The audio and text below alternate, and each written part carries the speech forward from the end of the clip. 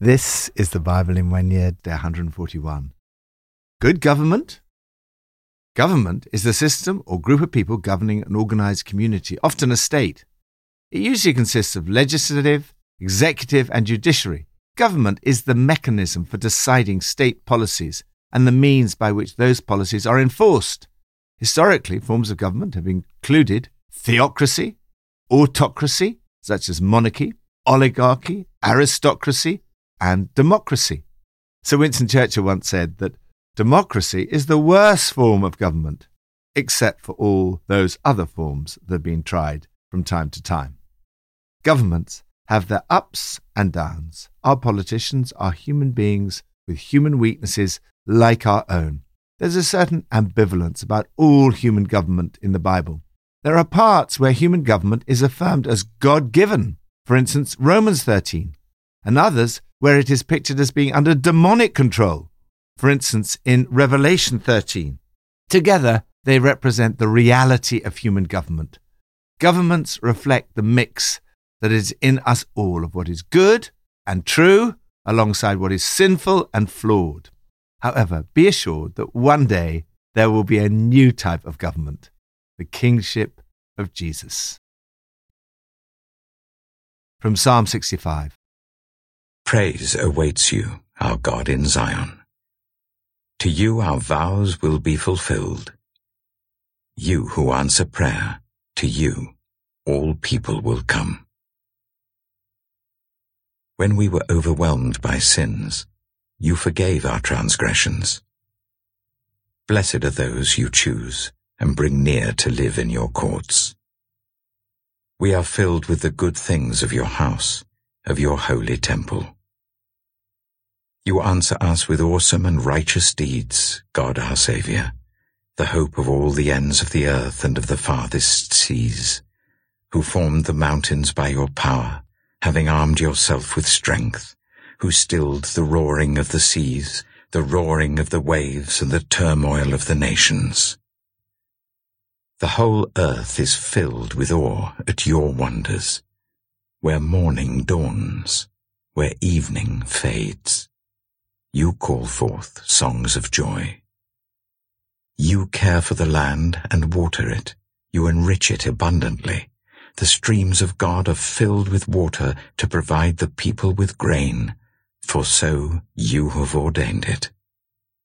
You drench its furrows and level its ridges. You soften it with showers and bless its crops. You crown the year with your bounty, and your carts overflow with abundance. The grasslands of the wilderness overflow, the hills are clothed with gladness. The meadows are covered with flocks, and the valleys are mantled with corn. They shout for joy and sing. Government of God. Do you realize how good God is? He loves you and wants you to enjoy His blessings today in your life. This psalm is all about the goodness of God. It paints a beautiful picture of what life can look like when lived under God's rule. Meditate today on His goodness. God hears your prayers. He forgives your sins, even when you may feel overwhelmed by sins. God's forgiveness is amazing. We are filled with the good things, being in His presence. He gives you hope and joy. See His great love in the way He treats creation, the watering of the land, the provision of corn, crops, flocks, and so on. We don't live in a society directly governed by God, but through Christ, you have a direct relationship with God in your own personal life. You can follow His rule and experience the blessing of God's presence. This is one of the ways in which you can experience the kingdom of God in your life now. Lord, thank you that one day your kingdom will come and every knee will bow before Jesus, and He will rule rightly in a new creation. New Testament from John 12. The next day, the great crowd that had come for the festival heard that Jesus was on his way to Jerusalem. They took palm branches and went out to meet him, shouting, "Hosanna! Blessed is he who comes in the name of the Lord. Blessed is the King of Israel." Jesus found a young donkey and sat upon it, as it is written, "Do not be afraid, daughter Zion. See, your king is coming, seated on a donkey's colt." At first, his disciples did not understand all this. Only after Jesus was glorified did they realize that these things had been written about him, and that these things had been done to him. Now the crowd that was with him, when he called Lazarus from the tomb and raised him from the dead, continued to spread the word. Many people, because they had heard that he had performed this sign, went out to meet him. So the Pharisees said to one another, "See, this is getting us nowhere. Look how the whole world has gone after him." Now there were some Greeks among those who went up to worship at the festival. They came to Philip, who was from Bethsaida in Galilee, with a request. "Sir," they said, "we would like to see Jesus." Philip went to tell Andrew. Andrew and Philip in turn told Jesus. Jesus replied, "The hour has come for the Son of Man to be glorified. Very truly I tell you, unless a grain of wheat falls to the ground and dies, it remains only a single seed. But if it dies, it produces many seeds. Anyone who loves their life will lose it, while anyone who hates their life in this world will keep it for eternal life. Whoever serves me must follow me, and where I am, my servant also will be. My Father will honor the one who serves me. Now my soul is troubled, and what shall I say? Father, save me from this hour? No. It was for this very reason I came to this hour. Father, glorify your name." Then a voice came from heaven. "I have glorified it, and will glorify it again." The crowd that was there and heard it said it had thundered. Others said an angel had spoken to him. Jesus said, "This voice was for your benefit, not mine. Now is the time for judgment on this world. Now the prince of this world will be driven out. And I, when I am lifted up from the earth, will draw all people to myself." He said this to show the kind of death he was going to die. The crowd spoke up. "We have heard from the law that the Messiah will remain forever, so how can you say the Son of Man must be lifted up? Who is this Son of Man?" Then Jesus told them, "You are going to have the light just a little while longer. Walk while you have the light, before darkness overtakes you. Whoever walks in the dark does not know where they're going. Believe in the light while you have the light, so that you may become children of light." When he had finished speaking, Jesus left and hid himself from them. Government of Jesus. Are you troubled by something you are facing? Are you distressed by some trial in your life? If you are, you have a leader who understands. Jesus said, "My soul is troubled and distressed." Jesus gives us a model of how to respond to difficulties in our lives and to a suffering world. Then, as now, was a time of crisis. As Jesus said, the world is in crisis. At the time of the Feast of Passover, the great crowd came to Jerusalem.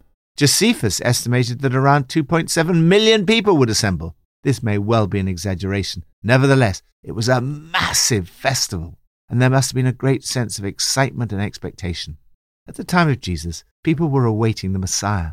They were looking for a human king in the line of David who would free them from their oppressors. As Jesus enters Jerusalem, he's seen to be that king. Blessed is the King of Israel. The crowd probably saw Jesus as a military king and were hoping for an immediate liberation from Roman rule. Then, as now, there were different attitudes to the government. The Pharisees took the view that Roman occupation, oppressive though it might be, must be endured until God removed it. The Sadducees favored cooperation with the government. The Zealots were the most popular with the people. They wanted a violent revolt led by a messianic king. Jesus is indeed the king, but he did not ride into Jerusalem triumphantly, powerfully, in a chariot or on a stallion. He's a different type of leader. See, our king is coming, seated on a donkey's colt. humbly, gently, sitting on a baby donkey. He is the Messianic king, but not a military one. This acted parable was designed to correct the misguided expectations of the crowds and show the city of Jerusalem the way of peace. He came as the victorious king, not by doing violence to the oppressors, but by having violence done to him. He says, "The hour has come for the Son of Man to be glorified." And yet he's talking about the cross. "I, when I am lifted up from the earth, will draw all people to myself." He said this to show the kind of death he was going to die. We see an insight here into the inner struggle in Jesus' heart as he faces his imminent trial, suffering, and death. "Now my heart is troubled. And what shall I say? Father, save me from this hour?" No, it was for this very reason I came to this hour. Father, glorify your name. The victory of Jesus came not through military force, but through his self-sacrificial death, which defeated the demonic powers.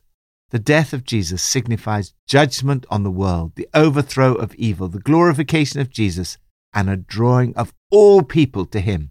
Here indeed was a different kind of victorious king.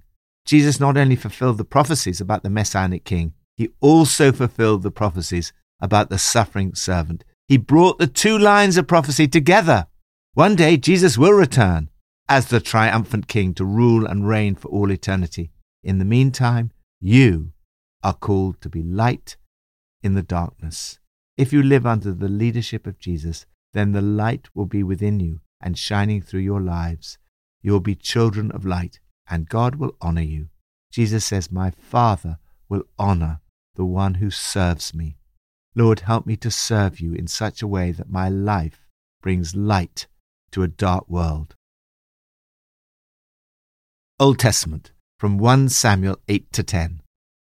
When Samuel grew old, he appointed his sons as Israel's leaders. The name of his firstborn was Joel, and the name of his second was Abijah, and they served at Beersheba. But his sons did not follow his ways. They turned aside after dishonest gain, and accepted bribes, and perverted justice. So all the elders of Israel gathered together and came to Samuel at Ramah. They said to him, "You are old, and your sons do not follow your ways. Now appoint a king to lead us, such as all the other nations have." But when they said, "Give us a king to lead us," this displeased Samuel. So he prayed to the Lord. And the Lord told him, "Listen to all that the people are saying to you. It is not you they have rejected, but they have rejected me as their king, as they have done from the day I brought them up out of Egypt until this day, forsaking me and serving other gods. So they are doing to you. Now listen to them, but warn them solemnly, and let them know what the king who will reign over them will claim as his rights." Samuel told all the words of the Lord to the people who were asking him for a king. He said, "This is what the king who will reign over you will claim as his rights. He will take your sons and make them serve with his chariots and horses, and they will run in front of his chariots. Some he will assign to be commanders of thousands and commanders of 50s, and others to plough his ground and reap his harvest, and still others to make weapons of war and equipment for his chariots. He will take your daughters to be perfumers and cooks and bakers. He will take the best of your fields and vineyards and olive groves and give them to his attendants. He will take 1/10 of your grain and of your vintage and give it to his officials and attendants. Your male and female servants and the best of your cattle and donkeys he will take for his own use. He will take 1/10 of your flocks, and you yourselves will become his slaves. When that day comes, you will cry out for relief from the king you have chosen, but the Lord will not answer you in that day." But the people refused to listen to Samuel. "No," they said, "we want a king over us. Then we shall be like all the other nations, with a king to lead us, and to go out before us and fight our battles." When Samuel heard all that the people said, he repeated it before the Lord. The Lord answered, "Listen to them, and give them a king." Then Samuel said to the Israelites, "Everyone go back to your own town." 1 Samuel chapter 9. There was a Benjaminite, a man of standing, whose name was Kish, son of Abihail, the son of Zeror, the son of Bechorath, and the son of Aphiah of Benjamin. Kish had a son named Saul, as handsome a young man as could be found anywhere in Israel, and he was a head taller than anyone else. Now the donkeys belonging to Saul's father, Kish, were lost, and Kish said to his son Saul, "Take one of the servants with you and go and look for the donkeys." So he passed through the hill country of Ephraim and through the area around Shalisha, but they did not find them. They went on into the district of Shaalim, but the donkeys were not there. Then he passed through the territory of Benjamin, but they did not find them. When they reached the district of Zuph, Saul said to the servant who was with him, "Come, let's go back, or my father will stop thinking about the donkeys and start worrying about us." But the servant replied, "Look, in this town there is a man of God. He is highly respected, and everything he says comes true. Let's go there now. Perhaps he will tell us what way to take." Saul said to his servant, "If we go, what can we give the man? The food in our sacks is gone. We have no gift to take to the man of God. What do we have?" The servant answered him again. "Look," he said, "I have 1/4 of a shekel of silver. I will give it to the man of God, so that he will tell us what way to take." Formerly in Israel, if someone went to inquire of God, they would say, "Come, let us go to the seer," because the prophet of today used to be called a seer. "Good," Saul said to his servant. "Come, let's go." So they set out for the town where the man of God was. As they were going up the hill to the town, they met some young women coming out to draw water, and they asked them, "Is the seer here?" "He is," they answered. "He's ahead of you. Hurry now, he has just come to our town today, for the people have a sacrifice at the high place. As soon as you enter the town, you will find him before he goes up to the high place to eat. The people will not begin eating until he comes, because he must bless the sacrifice. Afterwards, those who are invited will eat. Go up now. You should find him about this time." They went up to the town, and as they were entering it, there was Samuel coming towards them on his way up to the high place.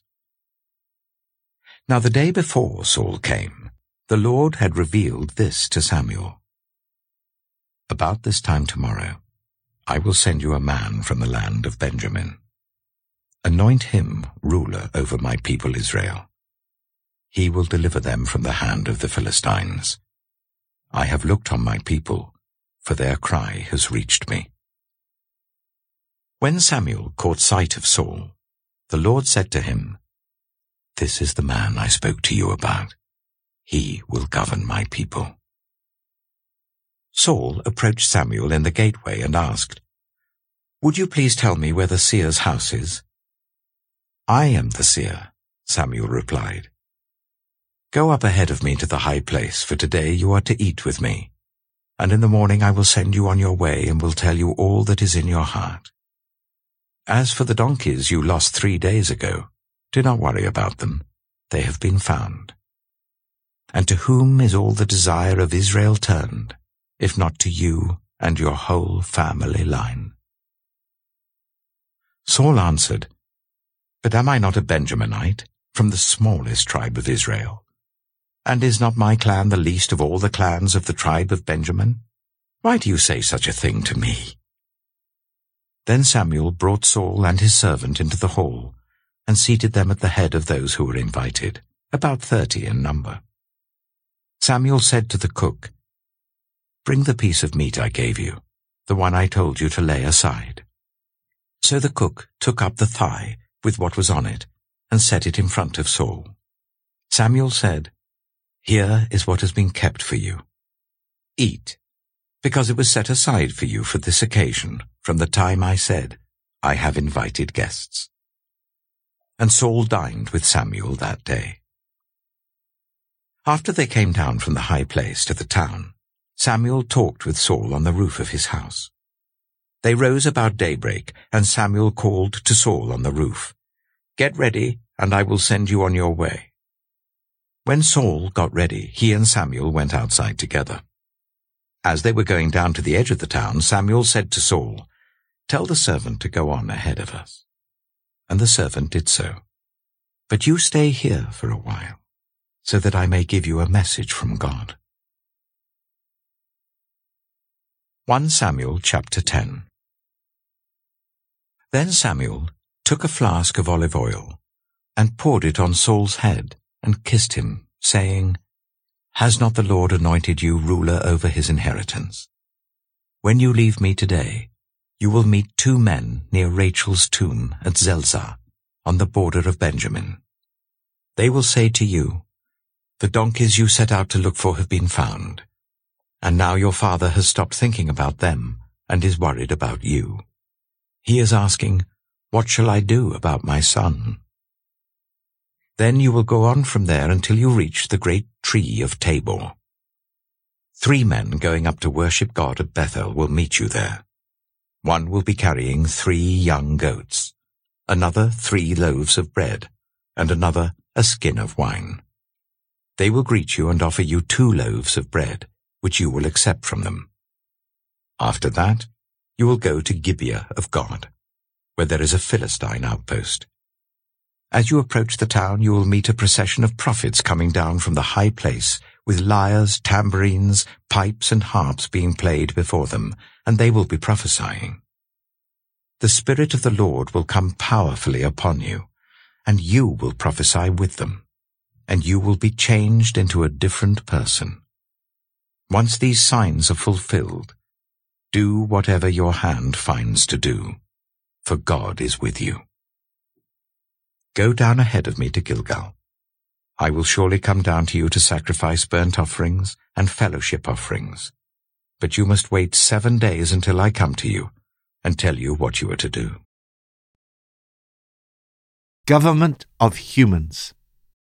God had planned that his people would be different from others. He planned a society in which God himself was the king, but Israel wanted to be like everyone else. Direct rule of God only works when the people are wholly devoted to God. If not, it results in the chaos we saw in Judges. It's better to have a human king than no king at all. We might list the preferences like this. A. God as king, theocracy, the government God wanted, his perfect will. B. A human king, monarchy, the government God allowed, his permissive will. C. No king, anarchy, the government in Judges, chaos. The people of God rejected his rule. The Lord says, "They've rejected me as their king." The people ask for a king. They say, "Appoint a king to lead us, such as all the other nations have." Samuel warns them that human governments are weak and fallible. Power corrupts. Samuel warns that the king who will rule over them will take some of their families, land, possessions, and employees and use them for his own benefit and that of his inner circle. In other words, he warns them about the failings and weaknesses of all human government. He also warns them about taxes and extensive bureaucracy. In spite of the warning, the people say, "We want a king over us."